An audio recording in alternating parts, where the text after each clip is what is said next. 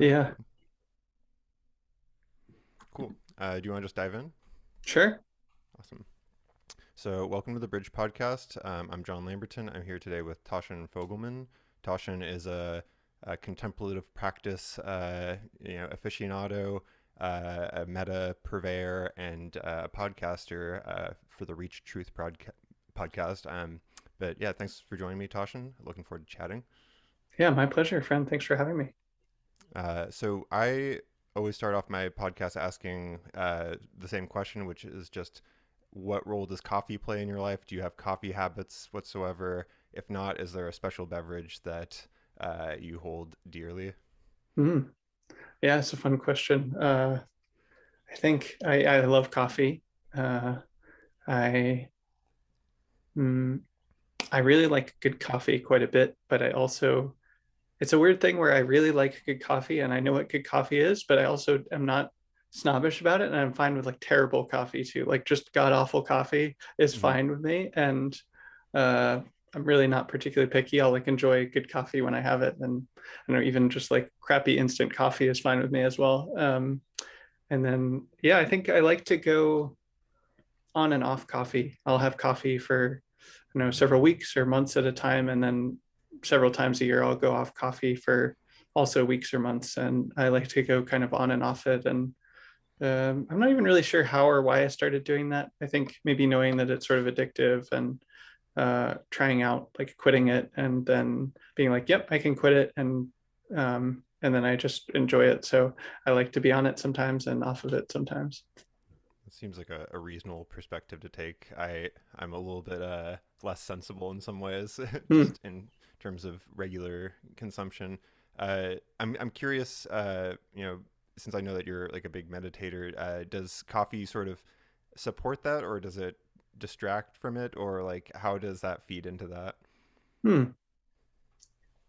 I think it's just a variable, like definitely affects it. It can help in some ways, like you can be more awake and alert, but also it can kind of detract in that, yeah, it makes you sort of jittery or anxious, or I think sort of like turns up this the speed of thinking, the rate at which you think, and that can be somewhat distracting. But I think it's just like it has some positive effects and some negative effects, and um, it's kind of I don't know. I think like tea strikes a nice balance because like you get the caffeine, but you don't get as much of the sort of jittery feeling or the jittery mind. And I think a lot of contemplative traditions, like Zen especially, but maybe some others as well, like have used tea as a like part of the contemplative practice. And I think that's because it strikes that nice balance. Hmm. Do you have any sort of preferences for like how you drink it? Like, do you prefer black coffee? Do you prefer some sort of like additives in there or anything Hmm. like that? Hmm. Um, by default, I go with black. I think I do like having cream or sugar quite a bit, and maybe that's why I like it black because it's like I don't know, just to have moderation. But I actually enjoy it black too. I think, um, yeah, I think that like by default I have black, and then like as a treat I'll have like a latte or have like a sugary coffee drink sometimes, and Hmm. I enjoy those as well. Cool, cool, Mhm. awesome. Well, we don't have to talk about coffee this whole time, but it does give me a sort of unique window into somebody's soul. Mm, Um, mhm, so, first of all, just with your podcast, I was watching your video where you're reflecting on it and sort of like, you know, conversational aesthetics and how you approach things. And, it does occur to me that in spirit, there seems to be a lot of similarities between how we go about things. And so, mhm, you mentioned that you don't like to edit podcasts, and I tend to feel the same way, even if others discourage me from doing so. But I'd just be curious to hear you riff a little bit more on that in terms of like, you know, um, it makes me think of like Audrey Tang and how she records every conversation and puts it public. mm. And so Wow. making the private public is an interesting sort of element of transparency to me. So I was just curious if you had any thoughts on that in terms of also not editing. Mm. Yeah, I'd be happy to answer that. I think, could you maybe say a little bit more first about what you see as sort of the similarities? Oh, between our podcasts, or Hmm. I think just sort of candid conversations with people where the theme tends to be emergent, like I think we both set out to, do conversations just only with people that we find interesting, Hmm. instead of like, we don't seem to have agendas the way that other people might, but also just kind of, you know, letting conversation happen, and without, you know, like I guess, yeah, we don't have agendas, and we don't necessarily want to do it in a performative way. It seems to be like having conversations that we would want to hear in the future ourselves. Hmm. That's my sense of it. Yeah, yeah, no, I completely agree with that. Uh, I've just listened to one of your shows so far, which was with Joan Pope, who I've just discovered her art just before I found your podcast. So it was like perfect timing because, I have my own art practice, and I think her art really resonated with me. And it was like, oh, amazing. There's someone who's like done an interview with this person that I'm like happen to be really interested in right now. So that was super cool. And yeah, I think those definitely feel um, like similar styles and aesthetic preferences. I think, it occurs to me we're on a Zoom call right now. And I think in some ways, this aesthetic preference is maybe um, because of and even made possible because of Zoom and Hmm. like the prevalence of Zoom. And it's just like, hey, a lot of people are getting on Zoom calls anyway, and you can just hit record and it's right there. So like, I think that was one of the original impetuses for me was it was a time in my life where I was going to be having a lot of conversations with a lot of different people anyway. And I was like, oh, I might as well record them and share them. And, I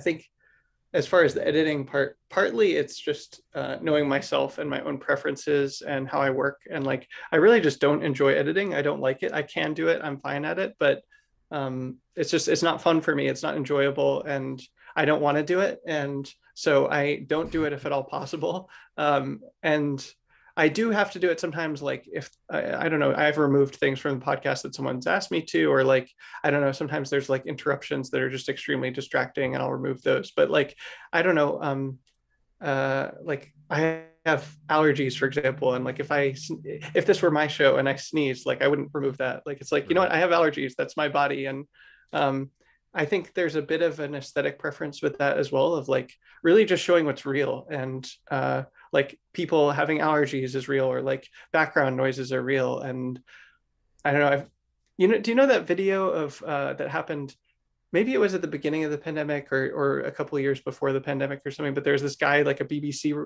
like guest, and then like his kids ran in. It was this very Oh yeah, famous yeah, yeah. video. I know what you're talking Yeah. about. And like the kids were adorable, and the guy just looked so embarrassed. He's like, oh no, like he's got his suit and he's like all professional, and then his kids are not professional at all, and they're like two. He's like, oh no, the kids like shield the Yeah. door. And it's like, I don't know. That's the thing I don't want to do. I'm like, I don't have kids, but I don't know. I share spaces with people, and like I'm a real person, and I have weird quirks and ticks, and I use the word or like, and I Hmm. don't need to edit that out. It's just that's who I am, and I want to show who I really am, and in all of just in all of it. Yeah. It seems like, I mean, the way that you approach conversation seems to be your own thing, but I'm curious if you have any sort of like conversational exemplars in mind, like any people who, facilitate conversations for like a podcast or whatever, who you really look up to. Like I saw that you had something from Errol Morris, and interestingly, his son Hamilton Morris, I think, is one of my conversational sort of Hmm. like all stars. But it was about like, adversarial conversations not really being useful. And so I'm just curious if you have anybody that you look up to conversationally. Yes.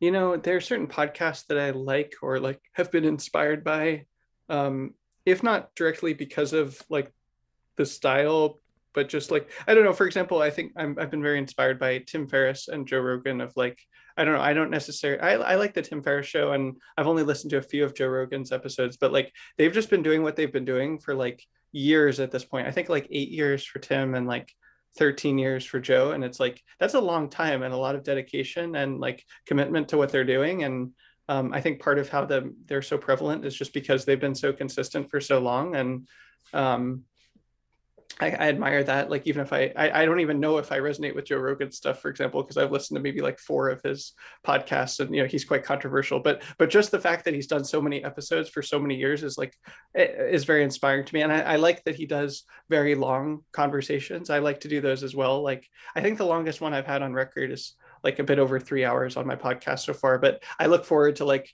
it really depends on the person being willing to go there with you. But like I think like 3, 4, 5 hour conversations are great, and Hmm. I'd be happy to have them. And yeah, those are some. But I think probably bigger influences are. I have this post conversational moves on my blog about this, but like probably like partially St. John's tutors from the school that I went to, St. John's College tutors, or the professors there, and the way that they ask questions has always been really inspiring for me.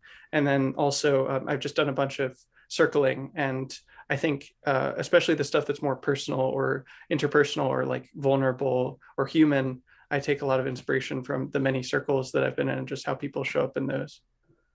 Can you tell me a little bit more about the tutor approach? I'm unaware of any of that. Sure.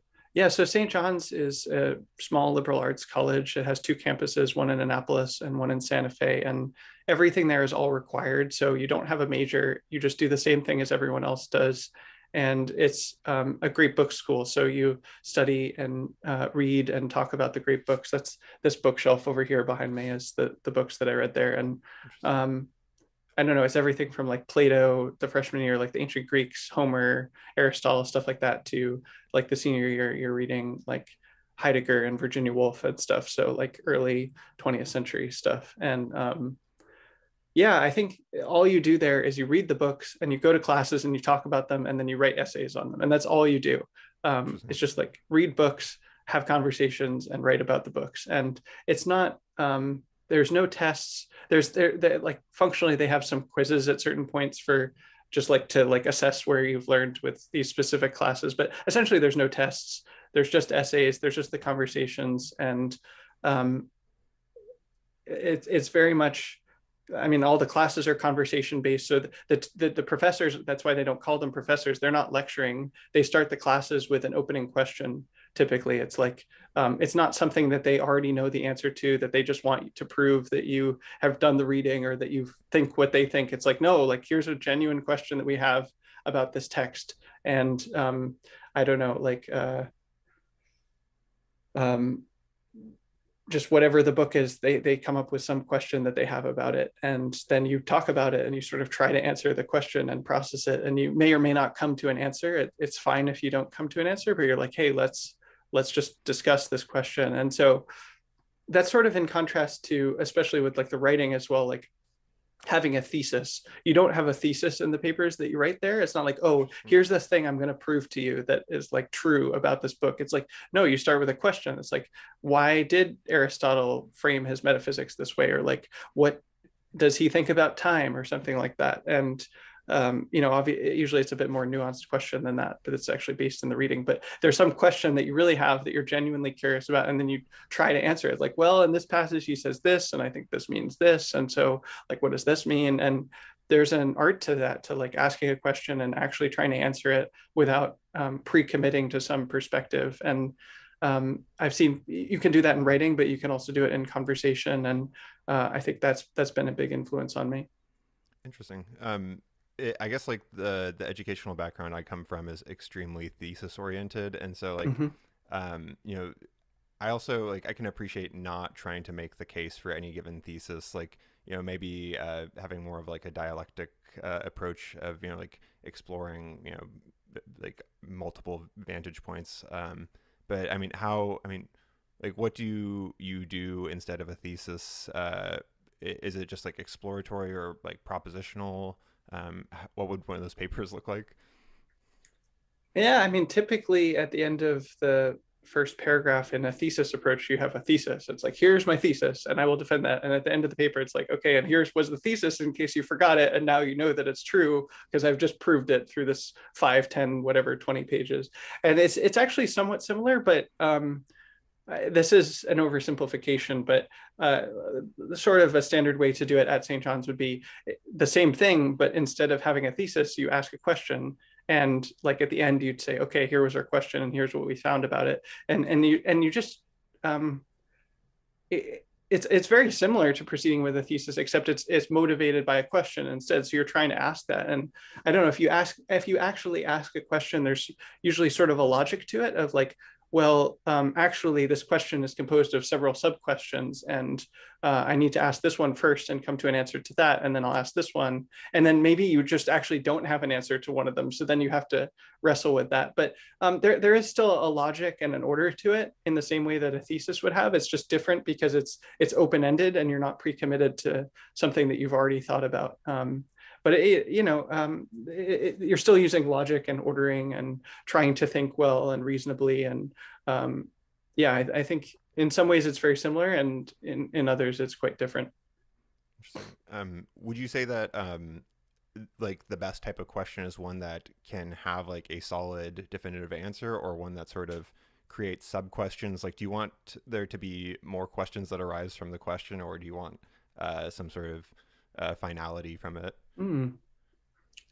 I don't know if that I'm makes not any sense. sure. I'm not. Well, it definitely makes sense. I'm not sure if one's better than the other. I think they both have a kind of Mhm. satisfaction. I mean, it's very satisfying to reach answers. I mean, in some ways, looking back on, I've been writing my blog now in its current form for like 3 or 4 years or something, and in some ways, a lot of the posts that I've written there are answers to questions that I actually had. And like, for example, just as an example, I was very interested in strategy for a time, and I'm actually not really that interested in strategy anymore because I had a certain suite of questions that I feel like I've answered to my satisfaction. And I'm just like, because I've answered that, I'm not interested anymore. I like know what I set out to learn. And maybe I'll renew that interest at some point or have more questions or something. But for the time being, I'm like, yeah, I figured out what I wanted to figure out and I know what the answers are.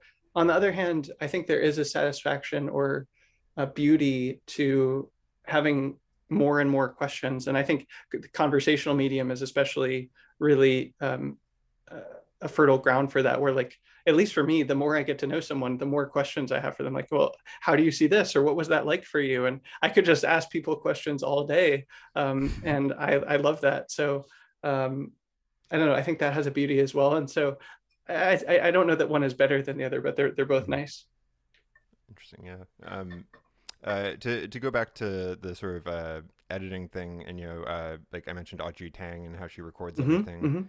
mm-hmm, I'm curious, uh, like there's something that's very powerful about making like a private conversation into a public one, where like you can almost like assure that everybody's going to be better behaved in some ways. mm-hmm. And so, do you think about that type of thing? Like, should more people be sort of making their conversations public? Like, yeah, I mean, not that they should be under pressure to do so, but like, do you see that as being a potentially useful thing to just have more conversations out there that would otherwise be private and sort of lost to the ether?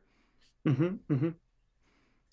That's an interesting question. I think maybe to start, it makes me want to clarify that like I was talking about my preferences about editing and like how I don't like to edit things. And um, I said, oh, I just want to put it all out there, like I did noises or, whatever it is. And Mm-hmm.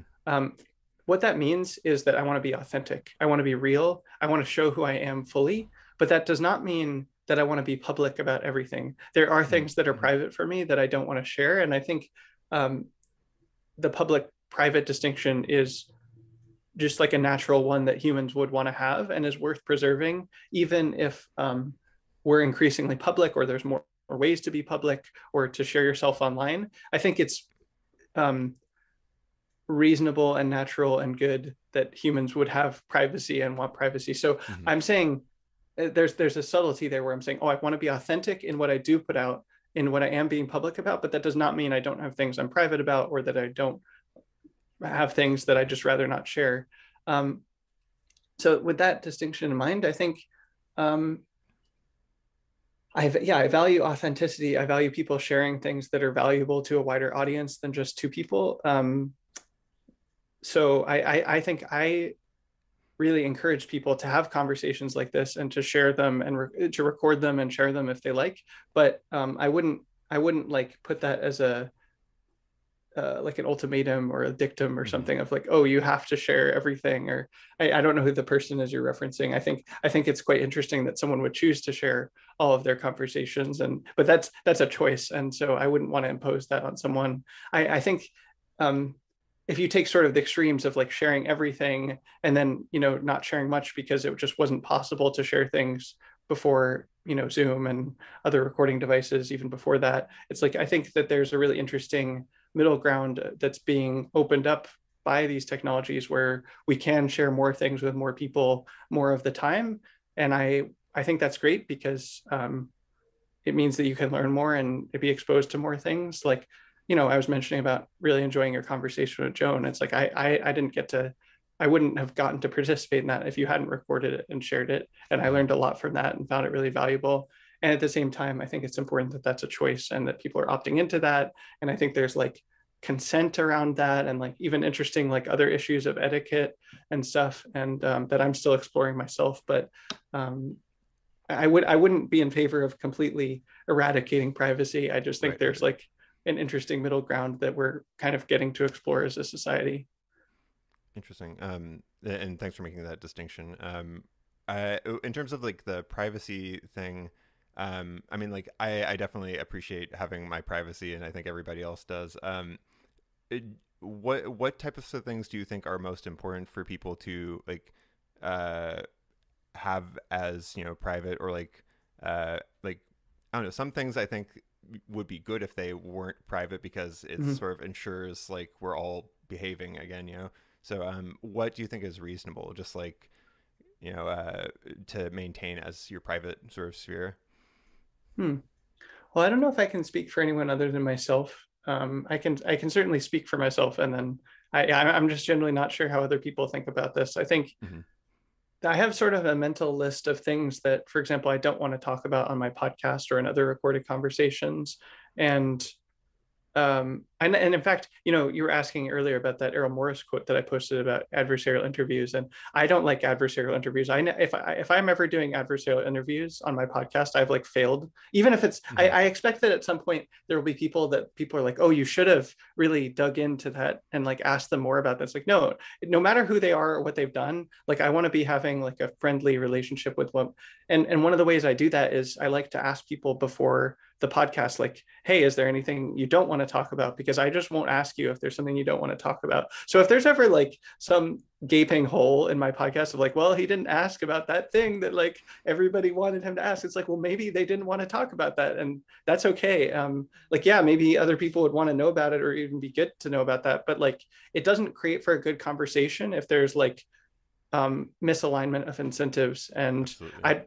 I'd rather have a good conversation with someone that's like respectful to them and vulnerable, like is vulnerable in the ways that they feel comfortable being. And so for myself, I don't know, I think there's probably two categories of things broadly that I don't feel comfortable talking about. One is things that are like emotionally fraught for me, where they're maybe actively painful for me or triggering or upsetting for me. There's a few things like that in my life that are just like very dear to my heart and like make me feel things a lot. And it's not that I'm unwilling to feel things. It's more like, I do a lot of emotional processing and journaling and stuff. It's more like that's private. That's for me. And Hmm. and the second is um, things where I'm aware that my speech acts will have significant consequences on other people, and it's not my place to say something, or where I could really hurt someone by saying something, even if it's true, or even if the person would be interested in hearing it. It's like I don't want to hurt people through my speech. I don't want to have negative ethical consequences. So, I mean, there's plenty of things I could talk about like that are like, but it's not skillful to do so from a Buddhist or an ethical perspective. So I think those are broadly the two categories of things where I'm like, no, this is good to keep private. And often I would feel comfortable, um, like when you record a podcast, usually you talk before or after, and like or you're even friends with the person. It's like I would feel comfortable saying this to someone privately, like, oh, I feel this about this, or oh, this thing happened, but it's just not appropriate to do that in a recorded conversation, I think. Hmm.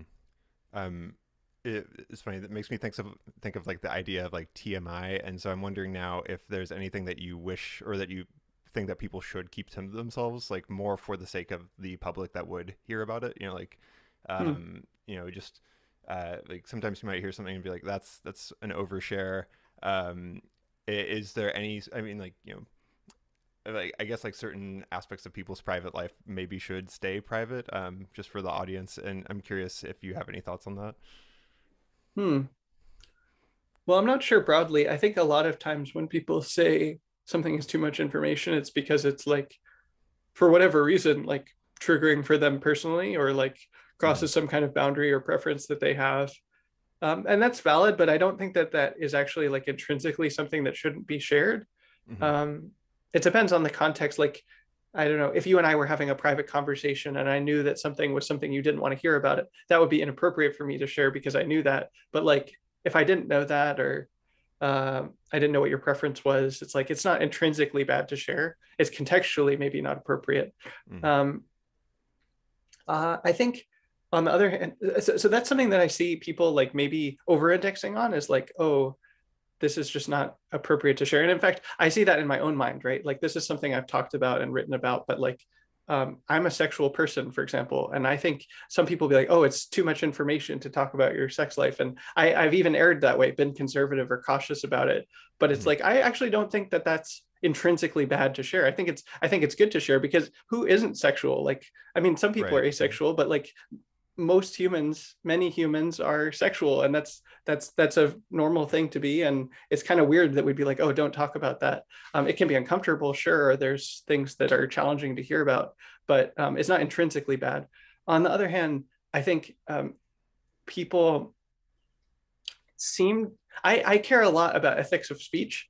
It's something Mm-hmm. I think a lot about, and people don't seem to care about that as much as I do.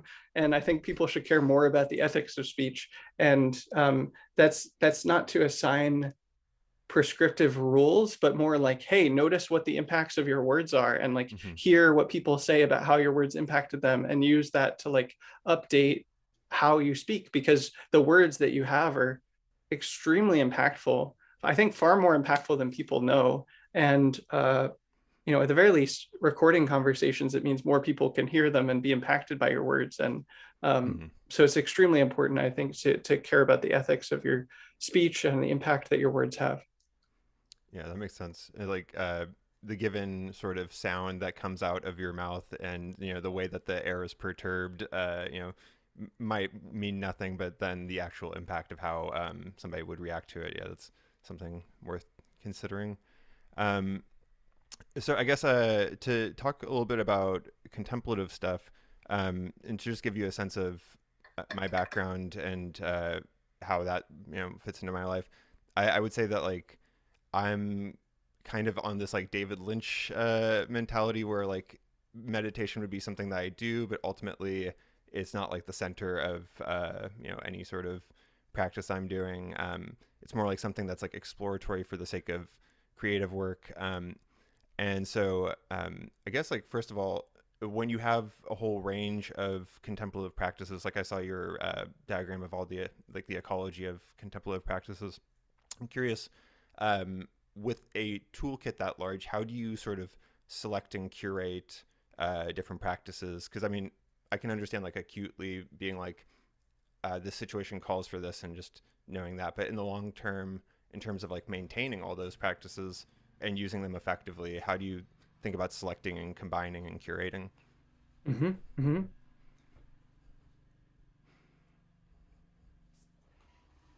To some extent, it's just natural. Like these are things that I've had experience with and have done in some case for many, many years, and they're very familiar to me. So um, I kind of know from having experienced them, oh, in this situation, this one is good. In this situation, this one is good, or it's interesting or enjoyable to do one over the other. That's one reason that I'd choose as well.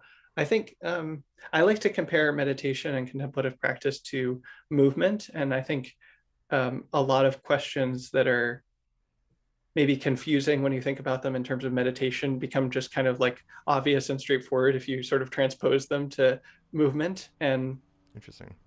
I think this is a good example of that. Or you're a musician, right? Like I Mhm. imagine it's the same of musicians.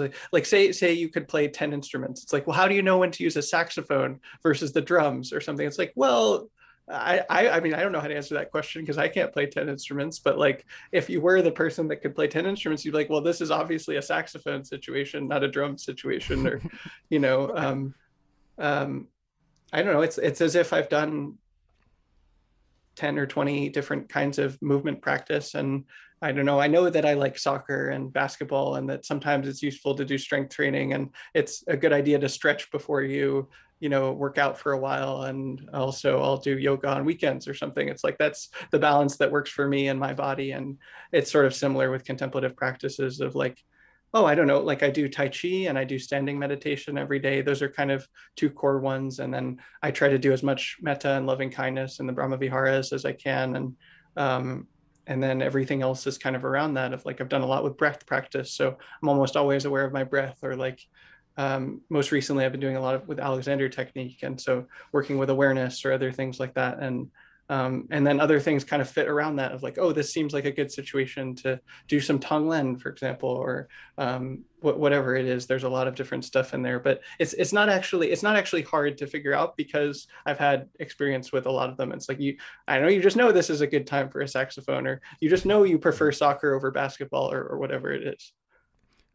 To go with the musical example, I guess like when somebody is like a multi instrumentalist, when they start to say like I've heard people say I play every instrument, and I'm Uh-huh. like I'm immediately sort of skeptical because like realistically speaking, there's limited time in the day, so it's like how much is any one of those instrumental skills honed, Mm-hmm, and so mm-hmm, like mm-hmm. if you have a huge toolkit of instruments, it's like you have to maintain Yeah. technique on them, and they aren't all transferable. So even in terms of just like sustaining and honing those practices themselves, like I mean, I guess like it doesn't seem like you're. I mean, I don't know. I guess like I'm just curious how one hones a whole complex of them. Because if you have 20 instruments, I'm like, are you really that good at any of them? Uh-huh. Oh, And I'm this is not saying so that you aren't good interesting. at contemplative practice. No, you know, it's not so far off to say that because let's see. Well, for starters, you know, with that list that I posted that you're talking about, Mm-hmm. I am absolutely not evenly skilled in all of those. There's some of those Mm-hmm. that I've spent hundreds and hundreds of hours doing, and there's some that I've spent, you know, maybe like 3 hours doing, but it's Mm-hmm. actively interesting to me, so I put it in there. So they're definitely not all. I'm not equally skilled in all of them. I think similarly, you know, when you're saying that, it's like, you know what, actually, I kind of am a mediocre contemplative practitioner. Like I'm kind of done a bunch of different stuff, not that well. Like, I don't know, I had a student Tai Chi lesson over the weekend. It's like, I've been doing Tai Chi for a year now. And like, I'm pretty good because I've done it for a year, but I'm also not that good. I mean, I'm like kind of bad at it, and that's fine. And for me, I don't know, all of these things fit into my life in a way that they actively make it better. And it's like, this is good. And so I'm probably not the best at any of them. I'm probably not even that great at most of them. Some of Mm-hmm. them I'm probably not giving myself credit for. Like there's some of them that I'm like, yeah, I'm decent at that. But I kind of like that, like jack of all trades approach of like, oh, I'm Mm-hmm. familiar with these things and I know when to use them, and they do actively improve my life and the quality of my life in ways that I can see and sense. And I like that. And I'm open to getting better, but like I like having a spread of things. And I think that's true for my life as a whole. I've been thinking about this the last few days. Like, I don't know, I write and I do meditation and I like have podcast conversations, and I started art in the last year. It's like, if I do that much stuff, I'm never going to be like the best artist in the world, for example, or the best Tai Chi practitioner in the world. That's not going to happen if I keep going like this. But that's not what I want. I want like a full, rich, balanced life, when that might mean being kind of not that great at any one thing. But I like that. It's much more fulfilling for me and much more interesting.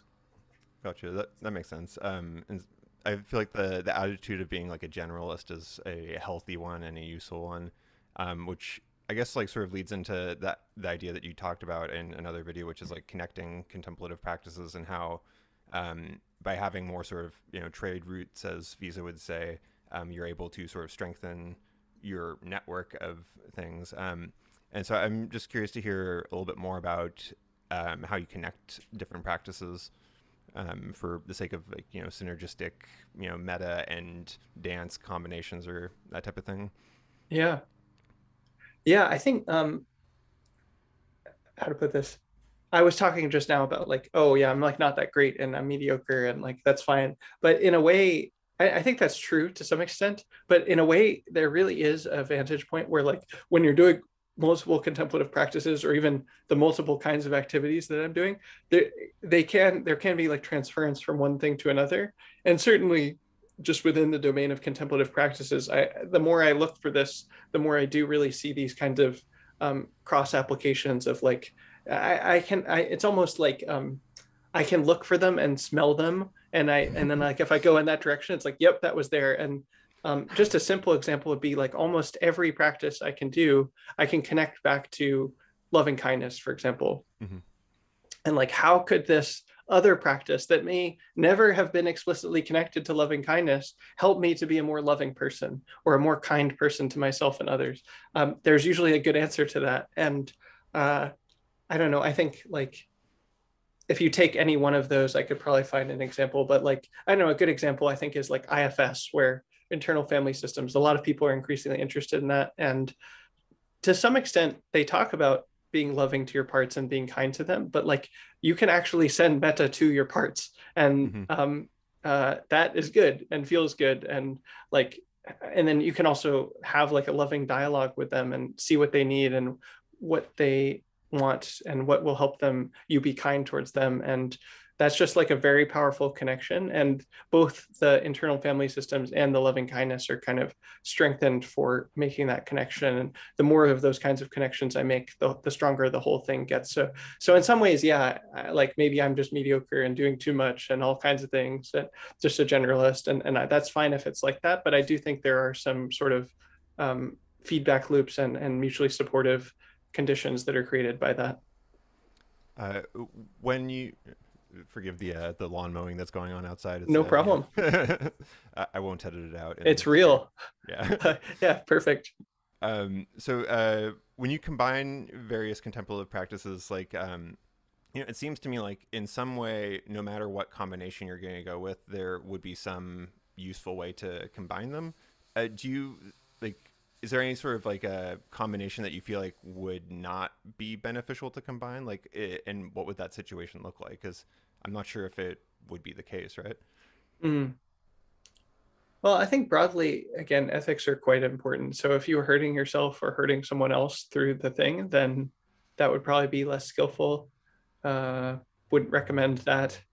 I mean, a lot of these contemplative practices can have like very strong physical, physiological, emotional, psychological, spiritual consequences of, they're real things that have real impacts on your body, mind, soul, whatever you want to call it. It's like they have consequences. And so Mm-hmm. if you're finding that a particular practice seems to be hurting you or hurting someone else, then like maybe don't do that. That's a real thing. I don't know. It's like I'm speaking in generalities, but like uh, they have consequences. I mean, trauma is a big one. Like if you have a trauma background, then a bunch of practices can be, just not helpful or can like exacerbate trauma or I don't know. Yeah, there's other examples I can think of as well, but maybe I won't mention them because it wouldn't be skillful to do so, and therefore would be hypocritical. But yeah, I don't know if it's hurting yourself or other people, that's probably not helpful. Or just if it's not interesting, like it should be fun. I wish people had told me this when I started meditating, or maybe they did and I just didn't hear it and it took me a long time to figure it out. But like this stuff can actually be fun. Like Mm-hmm. it's I don't know. I don't have to force myself to do Tai Chi because it's fun. I enjoy it. And it's like, oh, I get to move my body in a certain way and it like feels good and it's enjoyable and it's like interesting. There's like questions that I have about like what's happening, and I'm like trying to get to the bottom of those. And like I don't have to use willpower for that. I don't have to force myself to do it. It's enjoyable, it's pleasurable, it's interesting, it's engaging. And if it's not feeling like that, like that's normal and fine, but maybe make a change so that it starts to feel more like that. Like that's a big part of why I teach loving kindness meditation, because I think like it can be painful or emotionally challenging for people, even a fair bit of the time. But if it's not, it's just like straightforwardly like very enjoyable and pleasurable and fun. And I think it is probably more often more fun and enjoyable for people than just say following the breath, which I love and is Hmm. important to my practice. But like certainly starting out, that was just like very boring and like, why am I doing this? And like even painful. And it doesn't have to be that way. With something like meta, I mean, like I imagine that that's one of those things that like I bet you couldn't really come up with a bad combination of like meta with something else. Like like if you combine it I with can music, think it's of like them, but I won't mention them. okay. Um, Interesting. Uh, so also in this diagram of the ecologies of practices, there were a few that I was sort of curious to hear more about because I saw that you had a magic with a K section, and I'm the type of person who's into like my meditation world is more on the chaos magic side. Like I'm into Peter Carroll a lot and that type of stuff, but I saw hyperstition and time magic, and so I'd be curious to hear about what those types of things would look like in practice. Mm-hmm, mm-hmm. Yeah, I've gotten pretty interested in this stuff over the last year or so. I think one of the communities that I'm in, the people that are in it were pretty interested in this stuff, and so it sort of rubbed off on me. And I think one of the books that I read, well, I read several books by him, was by this guy Aidan Wachter, and he wrote a book. The one that I really liked is called Weaving Fate, which is about basically what I referred to in that diagram as time magic, but it's sort of like having a relationship to the past and the future that's sort of magical. And hyperstition is sort of the same thing, but with a digital outlook, where it's like you're trying to have an impact on the future through your writing, Interesting. and specifically through sharing your writing publicly. And I think to take a step back, like I don't know, magic is one of those things that like there's many of these things that like if you rewinded time sufficiently, I would have thought was bullshit. Like Mhm. energy is another one. I remember just thinking like, oh, energy, that's just bullshit. Like there is no energy, that's not real. And then I started to feel energy in my body, and I was like, oh, okay, well, I can't. I, I just do feel this thing that they're talking Mhm. about. I'm not going to waste time disputing whether it exists when I have direct evidence that it's real. And magic is definitely something like that, where it's like what I would go back and tell myself beforehand is like, and in a way, this is an act of magic right now, is uh, uh, another word for it is causality. Just causality. It's like, hey, your actions have consequences, very Mhm. broadly speaking. And that's a very boring way to put it. It's less inspiring and interesting or fun, but it's also unobjectionable, and like everyone would agree with that. And Mhm. Yeah. it turns out that like more things are actions than you think. Like your words have consequences, and I think the thoughts that you think have consequences, and your feelings have consequences, and there are more effects that might happen than you would otherwise know about. Um, so I don't know. I think that's broadly how I think about those things. Is just like a study of what causality is, and then taking seriously what I've found about that. And like, yes, our thoughts and feelings and words we use have consequences. And how, if that's true, how can I skillfully think and speak and feel to have positive consequences? A sense of ethics has been very important to me. So I felt very protected and guided from coming from a Buddhist background of like, Mhm.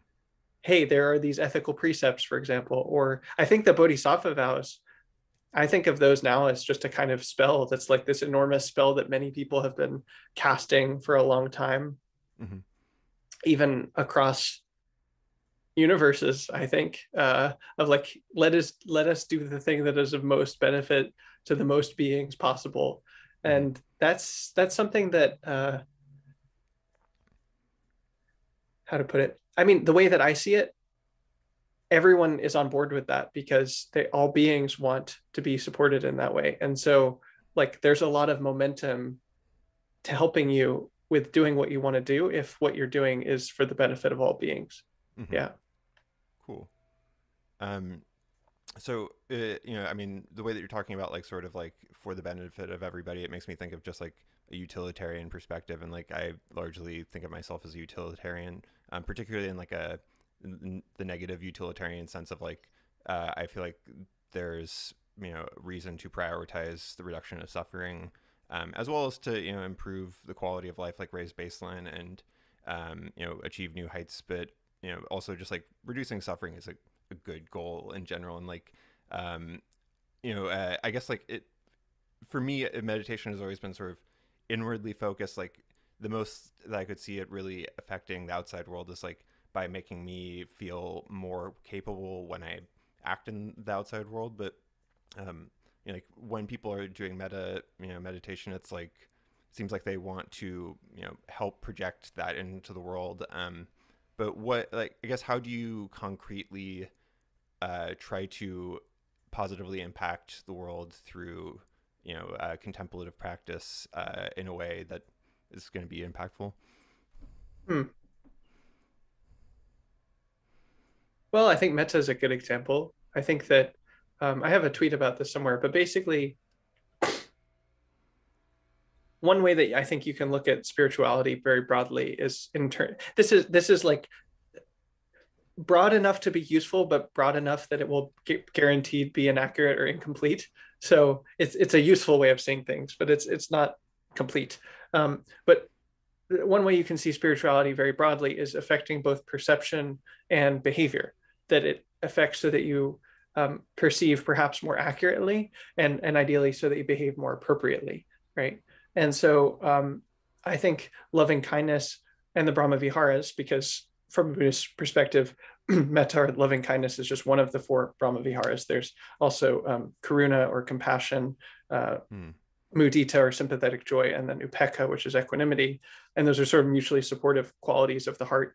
And those affect your perception so that you see people differently, yourself, others, you feel differently towards them, and that affects your behavior. So if I do metta for you, for example, I will probably treat you differently, and I will maybe listen more carefully to you or notice more things about you or feel more warmly towards you, and then that'll affect how I speak towards you or how I move my body in relation to you, or like the ways that I relate to you very broadly. And and then that actually can set up positive feedback loops where like you treat me differently or you treat other people differently, and that has consequences. So I think a lot of these things may seem to just affect perception, but anything that affects perception affects your behavior as well. And provided that there's positive connections between those, then that's a good thing.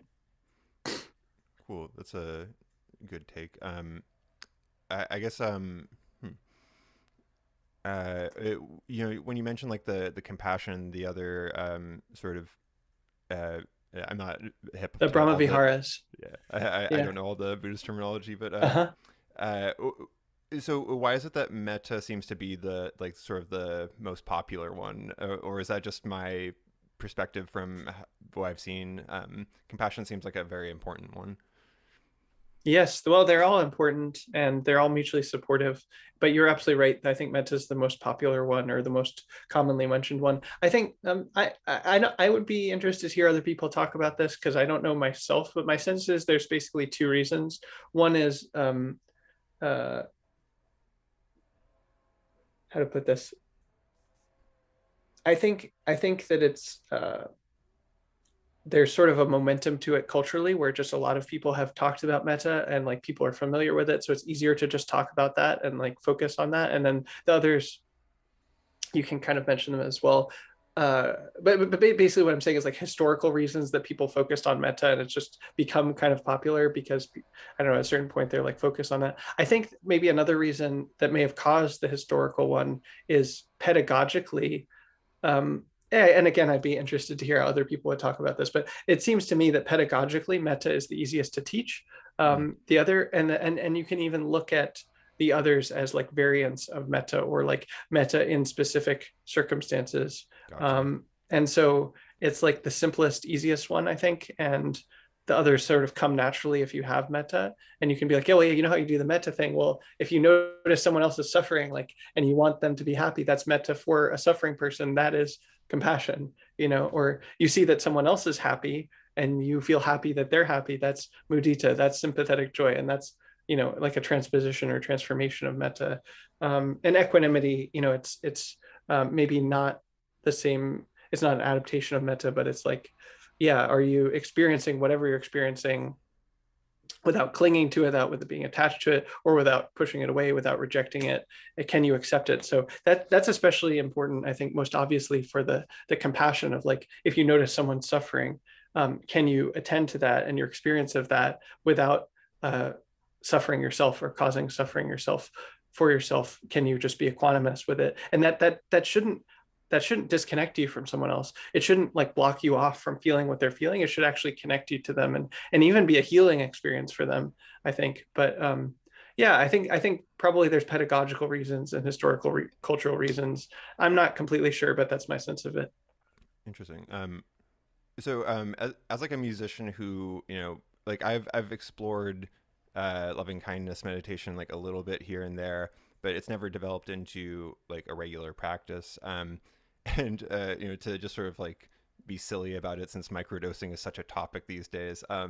What would sort of like, and for the sake of alliteration, what would the musician's meta microdose sort of program look like? Like how could somebody, work loving kindness meditation into their daily life in a way that's like, going to do some good?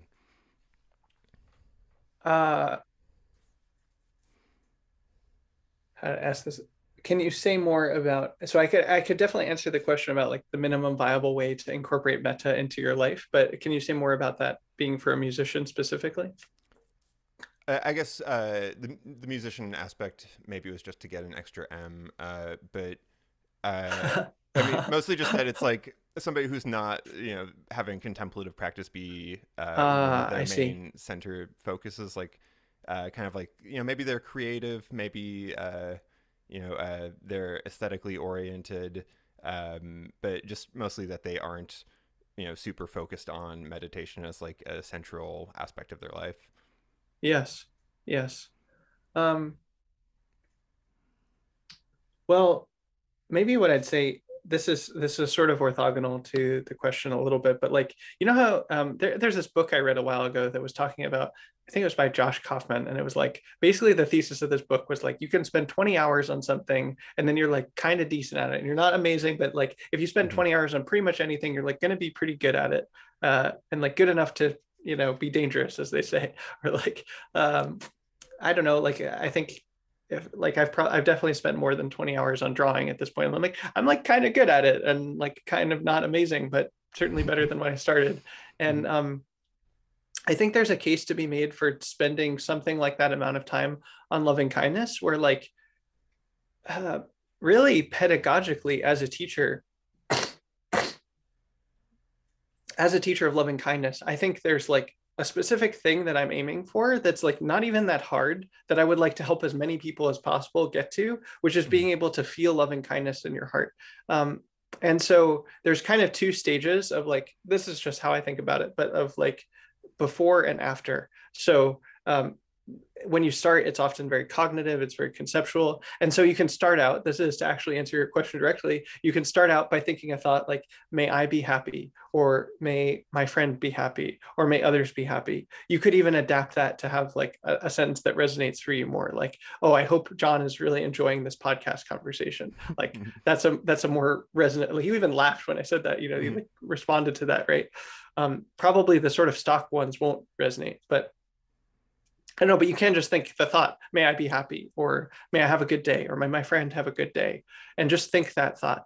But that is primarily conceptual. And at a certain point, you start to notice what creates feelings of loving kindness in your body, typically in the heart region and around the face, like the smile. And I don't know, there can be blocks to that, especially if you have trauma or like you're not used to feeling your feelings. It can be easier for some people and harder, but like it's not superhuman to learn to feel these things. And I think most people probably can do that in under 20 hours, probably even like 10 hours of this Hmm. practice.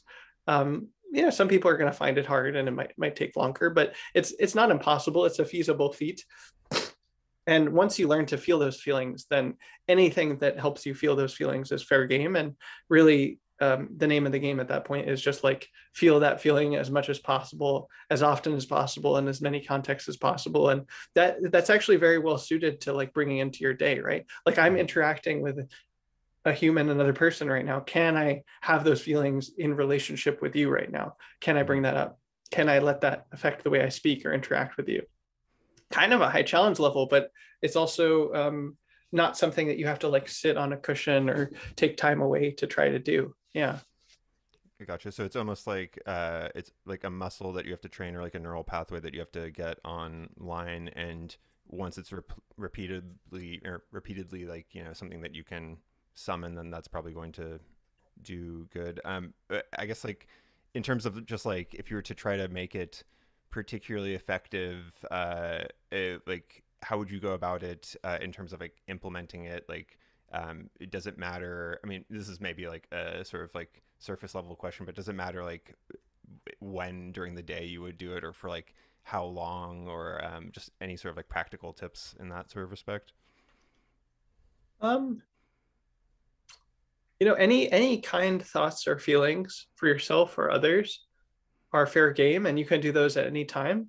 There's no special time to have a kind thought or feeling for yourself or others. It's like any time that feels good for you is good.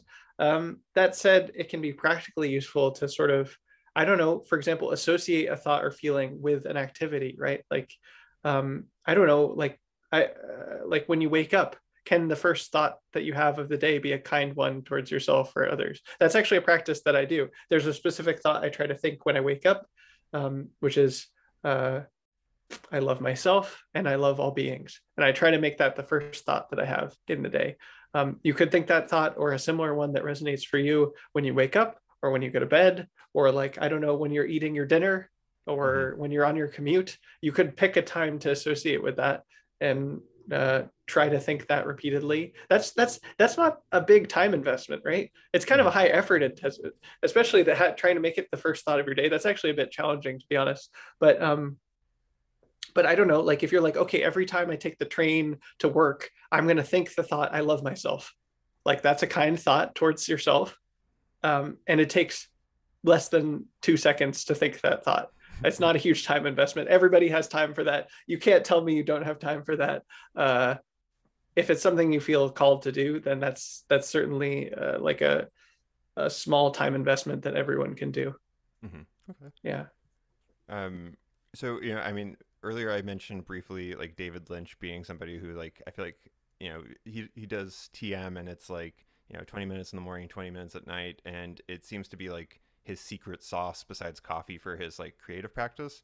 And again, as a sort of creative person, um, I'm sort of curious as to like how meditation or any sort of practice like that, or magic or whatever, could be applied to specifically uh, doing creative stuff, whether it's getting like a sort of more imaginal, like more access, to imagination, or maybe just like maybe it's empowerment or something like that. Are there any particular practices that you would recommend for individuals who are like doing creative work, who want to utilize that practice specifically for enhancing their creative work? Hmm. Well, that's an extremely individual question. I think it really depends on who the person is and like what their practices are and why they want to do it. I think what I would say is something like, how to put this? These practices ideally would affect the way that you go about doing something. Like, they add the kinds of perceptions that you can experience, or like the quality with which you experience them. Um, it should affect the way that you do it, but also, I mean, I think there's something really beautiful about expressing who you are and expressing where you're coming from and how you see the world. And certainly with my own drawing and art, like that's something that I want to aim towards more and more. It feels like there's like skills I'm trying to build in order to be able to do that. But my favorite pieces of arts are one where like that I've created are ones where it's like, oh, this is expressing something about who I am and how I see the world and how I live in the world that I haven't been able to do through words. Like, I've been talking to you for an hour now. Like I love using words. I love writing. I've written many, many thousands of words and all over the place. But like there are things about the way I see the world and the way that I live my life that I've never said to my satisfaction in words and probably never could. And like something I love about the visual medium is it feels like, oh, this is a whole range of things that I might be able to express that I couldn't otherwise. And I think Ideally these practices affect the way in which you perceive, and then also like what you express and how you show up, and like give you the capacity to express yourself in a way that's essential to who you are. And I don't know what that looks like is really going to vary pretty widely for people, I think. Gotcha. I guess like the type of thing that I was thinking is sort of like like the way that David Lynch would like specifically access dream states to sort of like come up with things from like this like I feel like he describes it as like this like infinite thing of bliss and imagination, and you're able to pull like all these like just like exceptionally juicy interesting ideas from this like weird part of your mind that you access. And so I mean, like I totally get having a practice that's aimed at like, disinhibiting you or like orienting you towards expression. But like, is there any sort of like, I'm trying to like explore, you know, realms of mind and imagination, that like any practice in that respect? Hmm. There are definitely people who do this. I haven't done so much with imaginal practice myself. A lot of my friends are quite interested in that.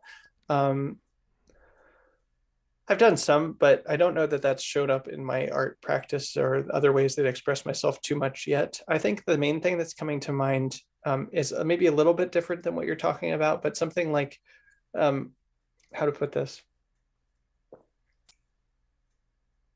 How to put this? There's a certain faculty that I might call intuition, where um, it seems like there are, and there's a few things that have been helpful for this, including especially probably Gendlin focusing, but also various drugs that I've taken have helped me to access this more, where it's like, um, how to put it? It feels as if there are words in my body that are like wanting to come out, and they're like thoughts that are starting in the body, and like can I really like give birth to this thing that wants to come out? And it's an expression of who I am and how I see the world. It's related to me, but like it starts in the body, and it's often nonverbal, or like there's an intuition or a hunch of like, oh, there's a there, and like how, what is that, and how do I put it into words? And it wants to come out often very verbally, maybe just because I've done so much with words and that's how I express myself. But there's a there, and I think over the years I've gotten better at like noticing when that's present, like listening to it and being able to speak it, and then I try to share it. A lot of my tweets or other writing come from that place. And sometimes I'll just write it down for me privately or share it with a few friends that will resonate. I don't always share things publicly again. Mm. But like, I want to honor whatever those things are and express them. And often there's like real wisdom in the things that come through from that. And it feels like it's my duty to share that with the world, and also really to live what I find within myself. It's like I have to live that first and foremost, that wisdom that I find, and make that the basis of my life. And that's essential for me, and it might also be helpful to others. Gotcha. Okay. Um, I guess to talk about service stuff a little bit. So like I appreciate that your podcast specifically, like it seems, I think you said that the theme that has emerged is basically showcasing different service oriented projects that people are doing. And so first of all, I'm just curious what some of the most inspiring ones you've come across are, but then also I'd like to talk about like I guess art as a service project, and how you think of art as a service. Yeah, I think the service is definitely the best word that I've found for this, and why I use it, and one that resonates for me, but it might not resonate for people, and it also might exclude certain meanings that I actually do mean from the Mhm. connotations of the word, which is a risk with any word, but certainly with this word. And um, in some cases, I mean things like they literally have a nonprofit project, or there's like some world saving ambition they have, or Mhm. like a thing that they're trying to do explicitly with the intention of helping people. But the way that I think about service certainly includes that, but it is not limited to that. So I think, for example, art or making music or like just having a beautiful conversation helps the world in a certain way. And so I'm definitely including this broader interpretation of like anything that's of benefit to others is service in my view, and it doesn't have to be um, some large thing or something that's like completely legible. Often when we try to find our way of being service in the world. Like we're very confused by it for years. We're like, what is this? I don't know. How do I do this? But often I think, I don't know that this is always true, but it seems like broadly true to me that people really want to help others and want to be of service with their time and energy, and want to be of benefit, and that they're trying to seek, it seems to me that most people, maybe even everyone, are trying to seek a way of being in the world that is of benefit to others, but is also in alignment with who they are and what their skills are and what their background is, and what they enjoy and what they like. And the more that I see that things that way, the more I can help people to do that and really help them actualize what they want to do in the world, which is something that's very inspiring and motivating for me personally. Um, yeah, so I think from that perspective, a lot of the people that I have on, they do have some kind of legible service project, but even if they don't, I see something in them. It's like, oh, this person is trying to help other people in a way that I can see and recognize and I'm curious about and want to learn more about and want to showcase for the world. And so I do value that and want to help people like that. Most inspiring, I think there's probably two projects right now that are very inspiring to me personally and that I'm actively trying to help. So I'll mention those. One is my friend Jessica Watson Miller, who I had on. She has a project, psychcrisis.org. You can look it up. And she's in pretty early stages of her project, but she's wanting to help people really help the world at a systems level refine how we deal with psychiatric crises and how we help people that are having intense mental health issues. And like, that's a very thorny problem, which she knows from experience. I mean, I talk about that with her on the podcast, but like, it's systemically challenging, and it's also locally challenging with the people you care about. And I've had people in my life that have these kinds of problems. And it's like, there are not easy, obvious solutions to those problems. And how to address that is not clear. And yet she is tackling that. So I feel very grateful to her for looking at that and want to help her with that. Also, my friend North Byrne, who's coming on the podcast this month, he is running these long retreats, like 3-month retreats for people to go deeper into contemplative practice. And I got to spend some time with him at his last retreat that he ran for about a week, and just very inspired by the work he's doing there. I think for me, the opportunity to do extended meditation retreat, I did a retreat that was like basically in the first half of 2020, I did about 130 days of retreat in a row, and which is, several months of practice. And like that transformed my life. That transformed my life. And I think a lot of the, not to like compliment myself, but like I think a lot of the vitality that I see in my own life and that I think other people see comes from that period of practice of like cutting through different obstacles and like confusions and like learning new skills that would help me show up in the world. And it's very obvious to me causally excuse me, that that this my ability to serve the world in a way that's beneficial to others and joyful for me comes from that time. And so I want to give other people that opportunity as well, and really have those deep transformations from contemplative practice that just take time. I mean, you can't do those you can, but it's very hard and unlikely that you would have those transformations in like one day of practice or like a week of practice. Even like, you should definitely do a day of practice or a week of practice, and the kinds of deep life changing, long lasting impacts that you can have from like months or even years of practice are just, it's a whole other ball game. And so he's giving people that opportunity through doing these intensive multi-month retreats. And so I want to help him do that as well. And those are two that are particularly inspiring to me. Yeah. I guess like for some context around the art question, like I feel like, I've always been inspired by like communities like the Effective Altruists and sort of these like very, quantified types who are trying to make impacts in the world. And like for a while I was kind of like, you know, is doing music or art actually doing anything of value? And like, sure, people get to listen to it and enjoy it, but like, you know, like I feel like it's less obvious that it's like actually concretely impactful. Like, maybe somebody is listening to a song and enjoying it, and it like improves their subjective well-being. But like, I guess like I'm curious if you have any thoughts on that. Like, just more on how art would be a service project more concretely. Yes. Yes, absolutely. I think, you mentioned the effective altruists just now and the utilitarians earlier, and I think the effective altruists are, I don't know how they think about it, but it seems to me to be a kind of utilitarian project, and Hmm. yeah, very focused on measurement. And um, on the one hand, I'm sympathetic to that. It's like reasonable to want to measure things, and it's helpful to want to measure things, and even good to measure things and try to have measurable positive impacts. To the extent that that's possible, I'm very much in favor of that, and I'm sympathetic to what they're doing.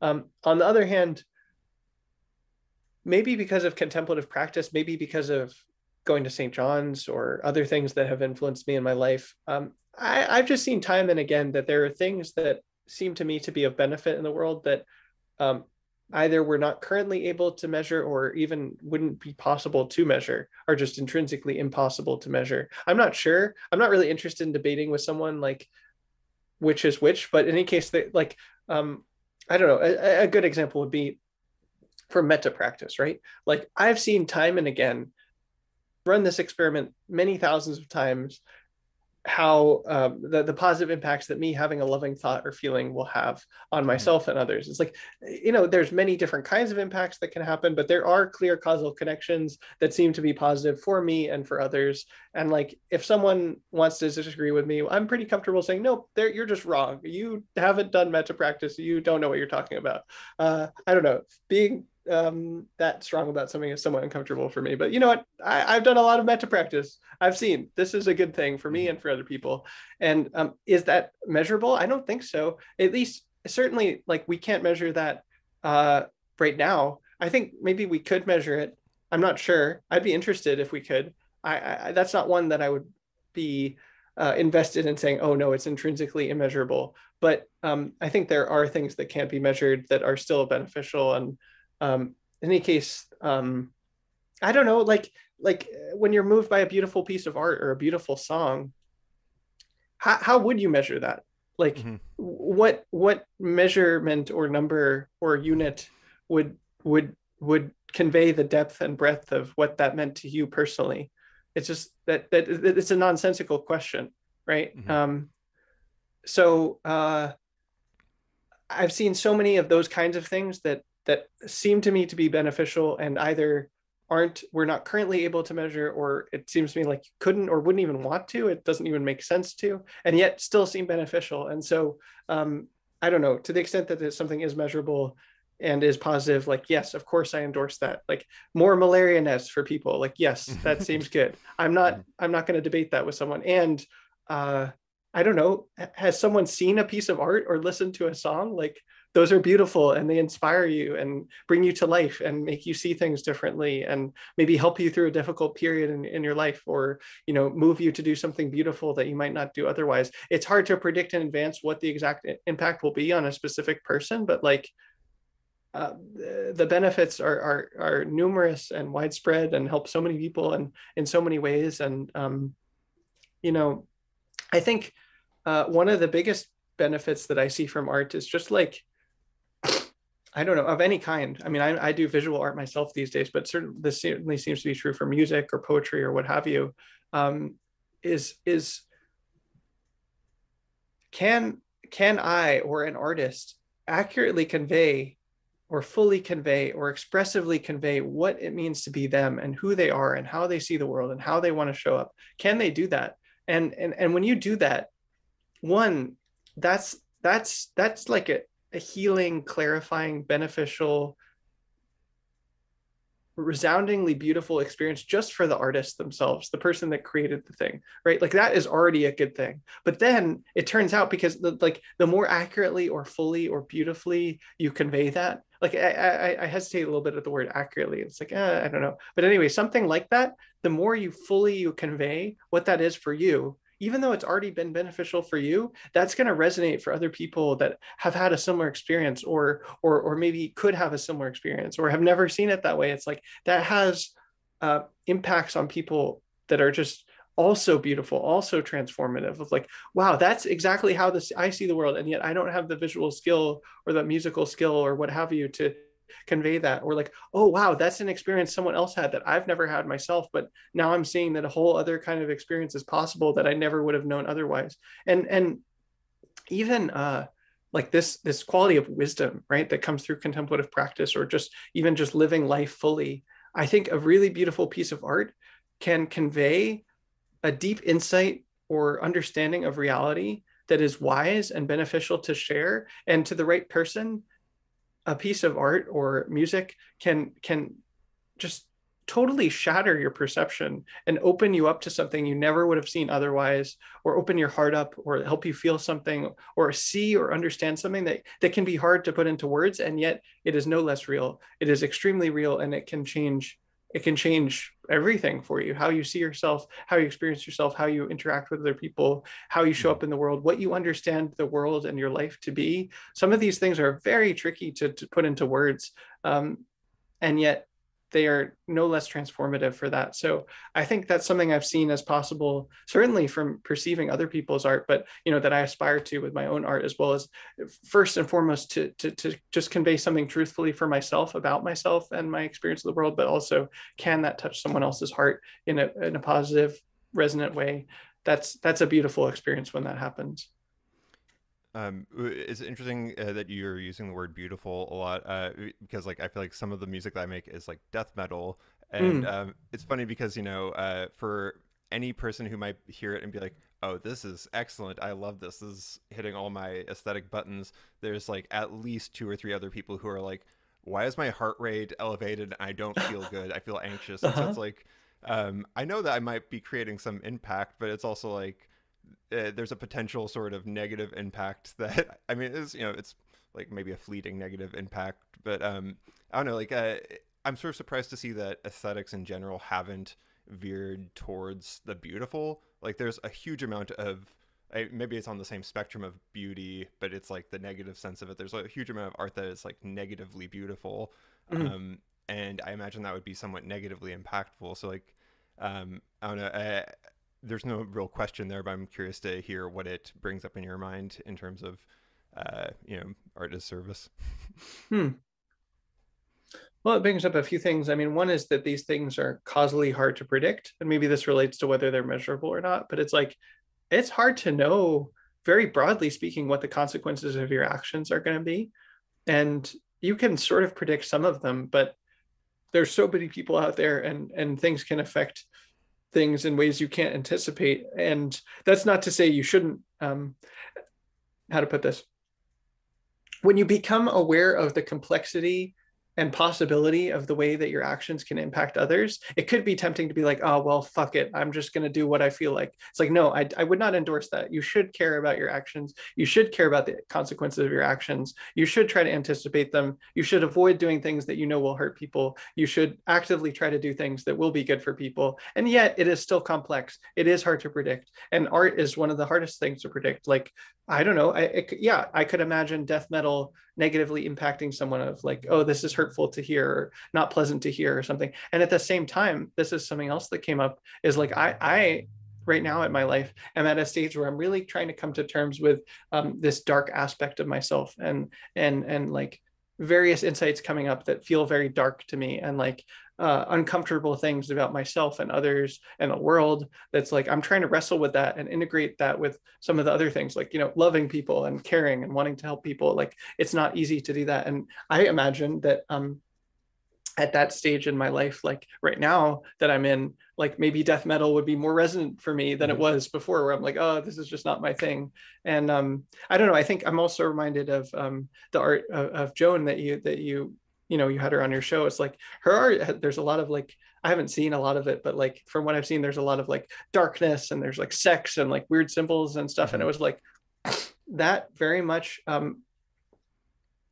seems to me the like, yeah, my experience of it was, oh, this is showing me something that like I am hungry for right now. This sort of like dark evolution thing that's happening within me, like accessing darkness. I'm like very hungry for things that can show me what that darkness is, and like honor that that's there, and show that it's not in conflict with this love and light and beauty and care and ethics that are also within me. And I saw that in her art, and um, that was extremely resonant for me. And there's things that I could see her conveying that sort of impacted me in a felt way that I don't know if you could do that with other mediums. I mean, she just does it incredibly through the visual medium. And I don't know. Yeah, that's complex. Like she doesn't know me. She doesn't know that it was going to have that impact on me, but it did. That it's just true that it did impact me in that way, even though she couldn't predict it. And yeah, there's probably one or five or 10 or 50 or 100 people that like have hated her art and be like, oh, what is this?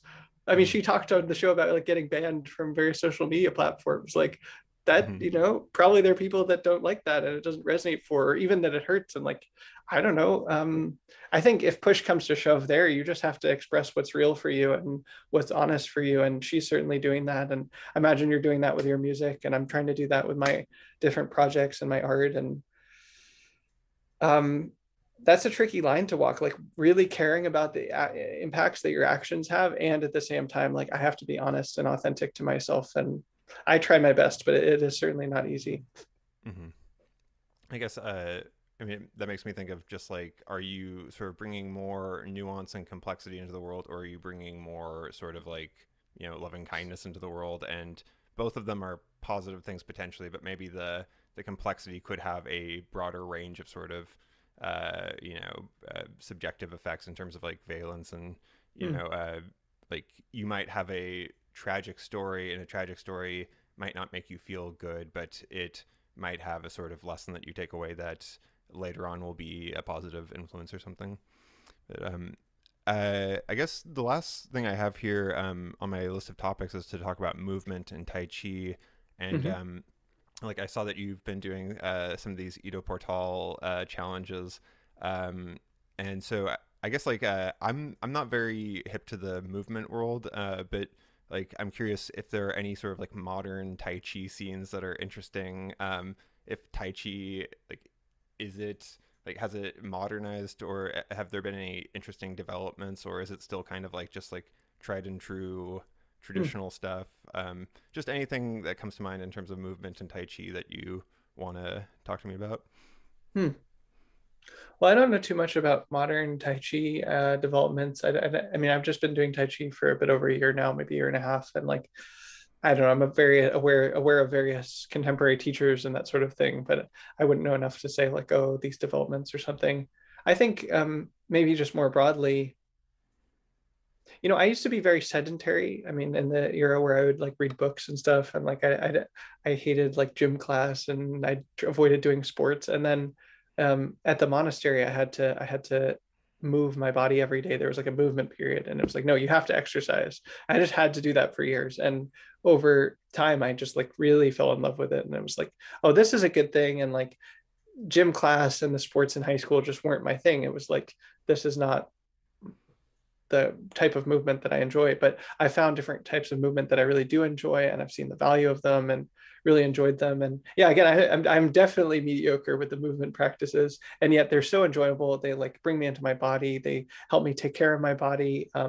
They feel really good, and increasingly are part of how I express myself. Right, like I've made a few meta music videos, and I love those. And I run these meta dance parties, and it's like dancing feels really important, and Tai Chi feels really important as well. I think those are maybe.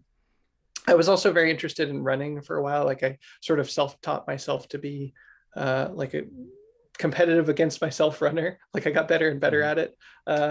And actually I ran a couple of races and did quite well in rural Vermont. So it was like, you know, it's rural Vermont, but I, you know, got first place and I raced for my age and stuff.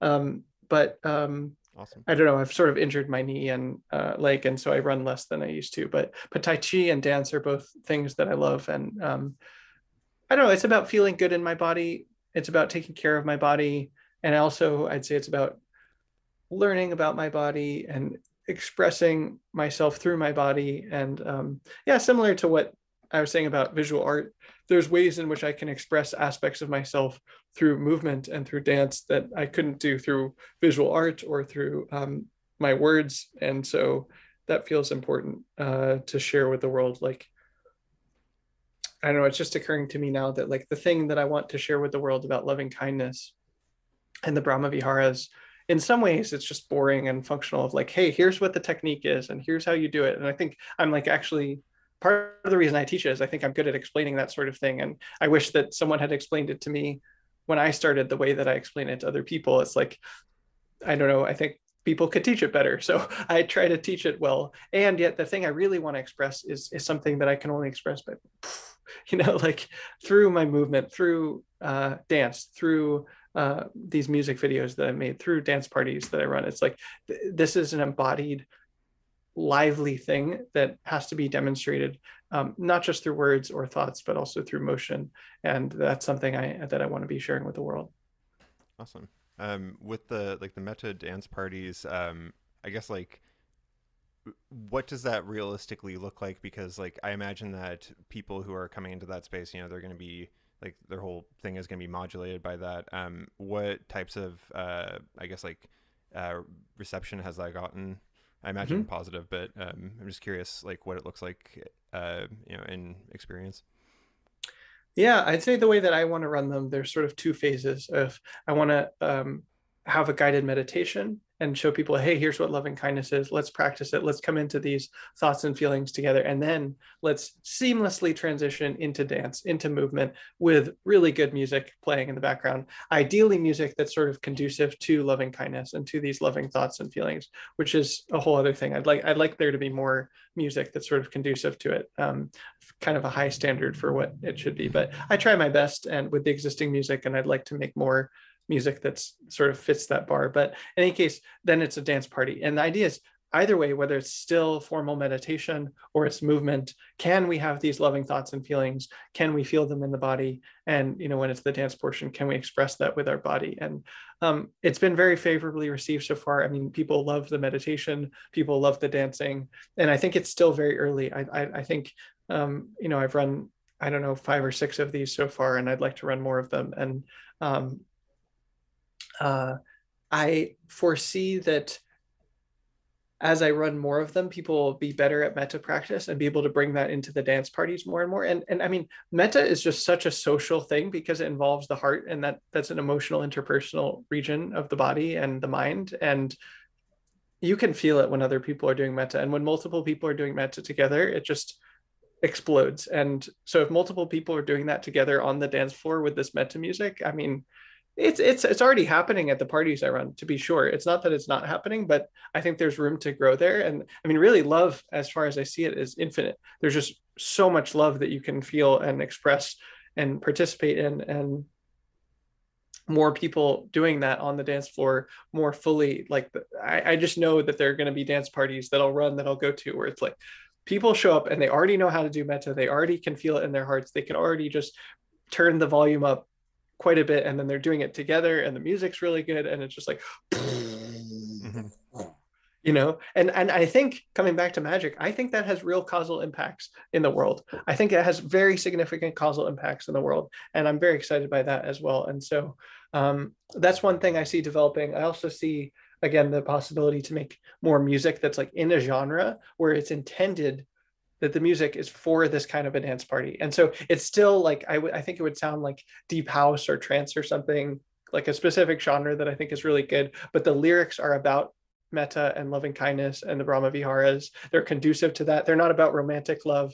And then the mood is conducive to it, right? Like I love EDM and house and stuff that's like dark or somber and melancholy or something. And yet that's not the mood that you want at one of these dance parties. You want something like lively and fun and loving and joyful and very like pleasant melodies and that sort of thing. And so finding that exact mix of music is hard now. Basically, you have to go for like good EDM that's about romantic love, but the lyrics are vague enough that it's not obvious it's exclusively about that, or you can sort of cross apply it. It's like, oh, Hmm. that's still not quite the thing. And so I'd like to more music that's like specifically about these things that sounds amazing. And I would love to have that whole genre sort of get kickstarted. Yeah.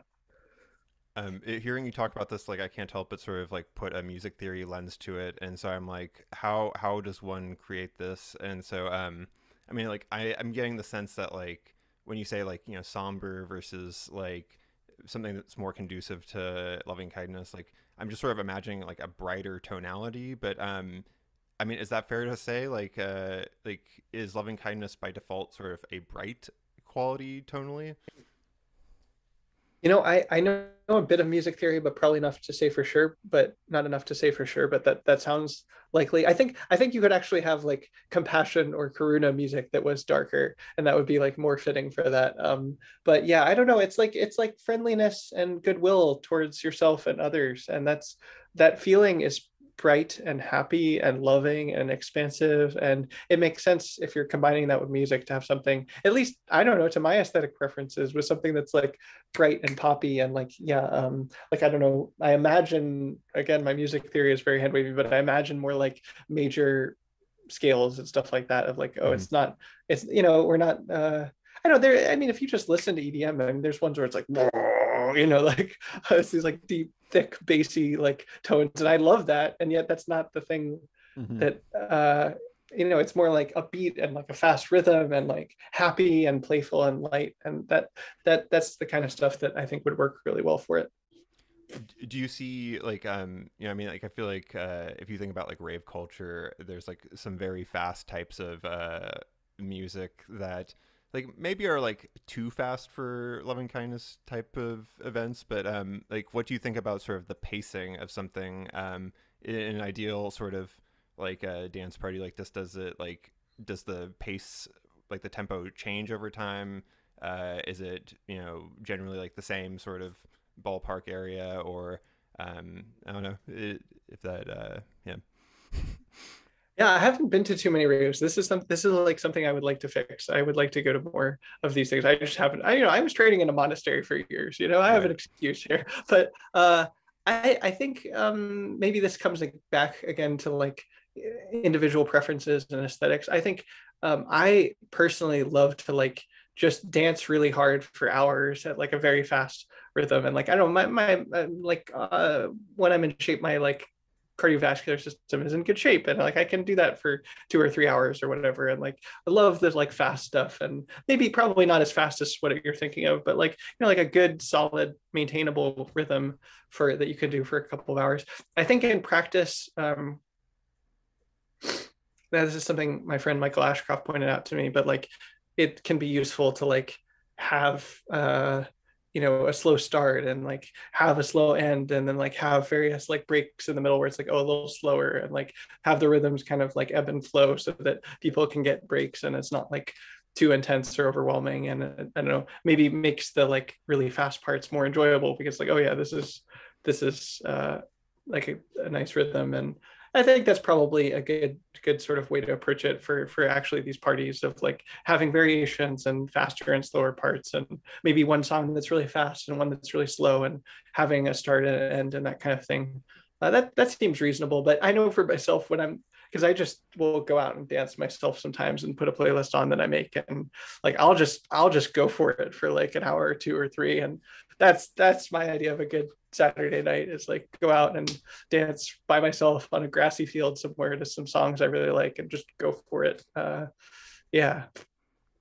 This is maybe like getting a little bit specific about my sort of perspective on music, but like I mean, I guess dance music is so often regularly like the 4/4 pulse, and I'm curious, like, provided that it grooves, is something angular conducive for loving kindness, or Angular. would it make more sense to have sort of like a regularity of it, like because I mean you can have something that grooves that is angular or sort of jagged, but is jaggedness sort of by default outside of the aesthetic realm of loving Hmm. kindness music? Hmm. I don't know that I know what that is. Failing that though, I think I mean, I don't know. I mean, very broadly, any loving kindness music like should just have goodwill towards self and others baked into it. And it's like, if it fits that, I mean, hell, you can have like country music, which I'm not particularly fond of, or like I don't rap, which I do quite like, but is not something I listen to a lot of. Or like, I don't know, maybe you could have death metal that's like, we must love all beings, like I don't know, why not? If that's your thing, like go for it. I like EDM and trance and deep house and stuff like that, and so that's kind of what I'm thinking of. But like I don't know, if you like feel inspired to make this kind of music and you're like, yeah, I want to do that, and my thing is like angular death metal, then like be my guest. Like for the benefit of all beings, go forth and prosper. Yeah, I mean, I won't lie. I'm trying to sort of conceive of like what this project would look like for somebody Yeah. to You know, but interesting. Yeah, I guess maybe not death metal, but Uh-huh. yeah. Love metal. I know. I'm excited. I'm on board. Never mind this EDM stuff. We need some love metal. Cool. Well, yeah, I guess that's all I have to ask. Do you have any other things that you want to close with or say before we sign off? Hmm. No, I enjoyed this. I think I enjoyed talking about all of the things we talked about, and I like your interviewing style, and it's enjoyable to share things. I think when you have a conversation like this, it's like, yeah, I don't know if it's an interview, which this was, like things come out of whoever's being interviewed that you they might not have expected, and that certainly happened for me. And also just enjoyed seeing the way there's something about the way your mind works when you ask questions that I thought was really interesting. I don't think I could describe it yet, but I liked seeing that. And yeah, it was fun to talk with you. So thank you for having me on. Yeah, thanks so much. Yeah, and I mean, I feel like maybe I should say some sort of nice meta thing, but that's probably more your department. Do you have any loving kindness sign off that you want to leave listeners with? hmm. uh, well, the standard one is "May all beings be happy," and that's a good one. But I personally really like to have custom phrases that are uh, specific to a specific circumstance. So if you enjoyed this conversation, may you take that joy into your day, and may you give similar love and attention to yourself and those you encounter. Wonderful. Cool. Well, Tashin Fogelman, thanks so much for talking to me. I will talk to you in the future. Okay, thanks, John.